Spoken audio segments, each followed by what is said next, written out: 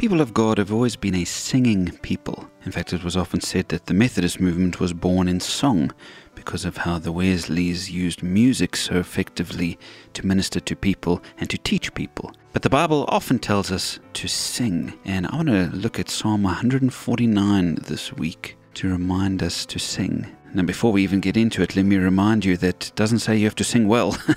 My mom always said that God must be tone deaf. Otherwise, how could he enjoy the singing of certain people? But of course, he looks to the heart. And of course, singing is about an expression of what's inside.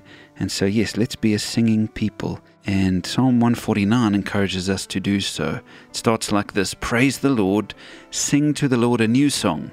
A new song. Now, I just joined a Facebook group this week called Old-Fashioned Hymns and Spiritual Music. And it's all about how the old hymns were, quote, rich dispositories of biblical spirituality, theological truth, and Christian belief.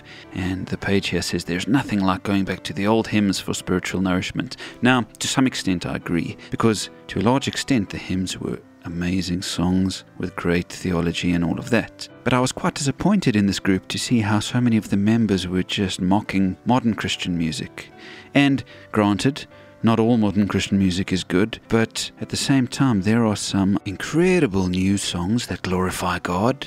It's easy for us to get caught up in the old and say that the old was the best. But really, friends, we need to remember that it's not about style, it's not about genre as such, but if we can find songs that glorify God, whether they're old or new, we should enjoy them.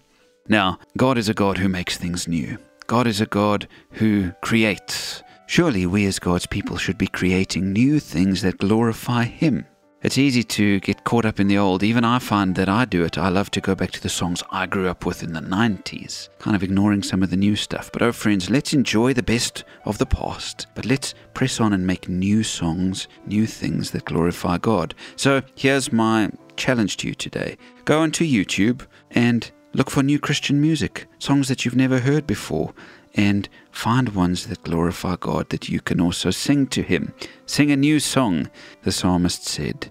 Yes, let's do that and glorify God with music that is fresh and music that is old and awesome.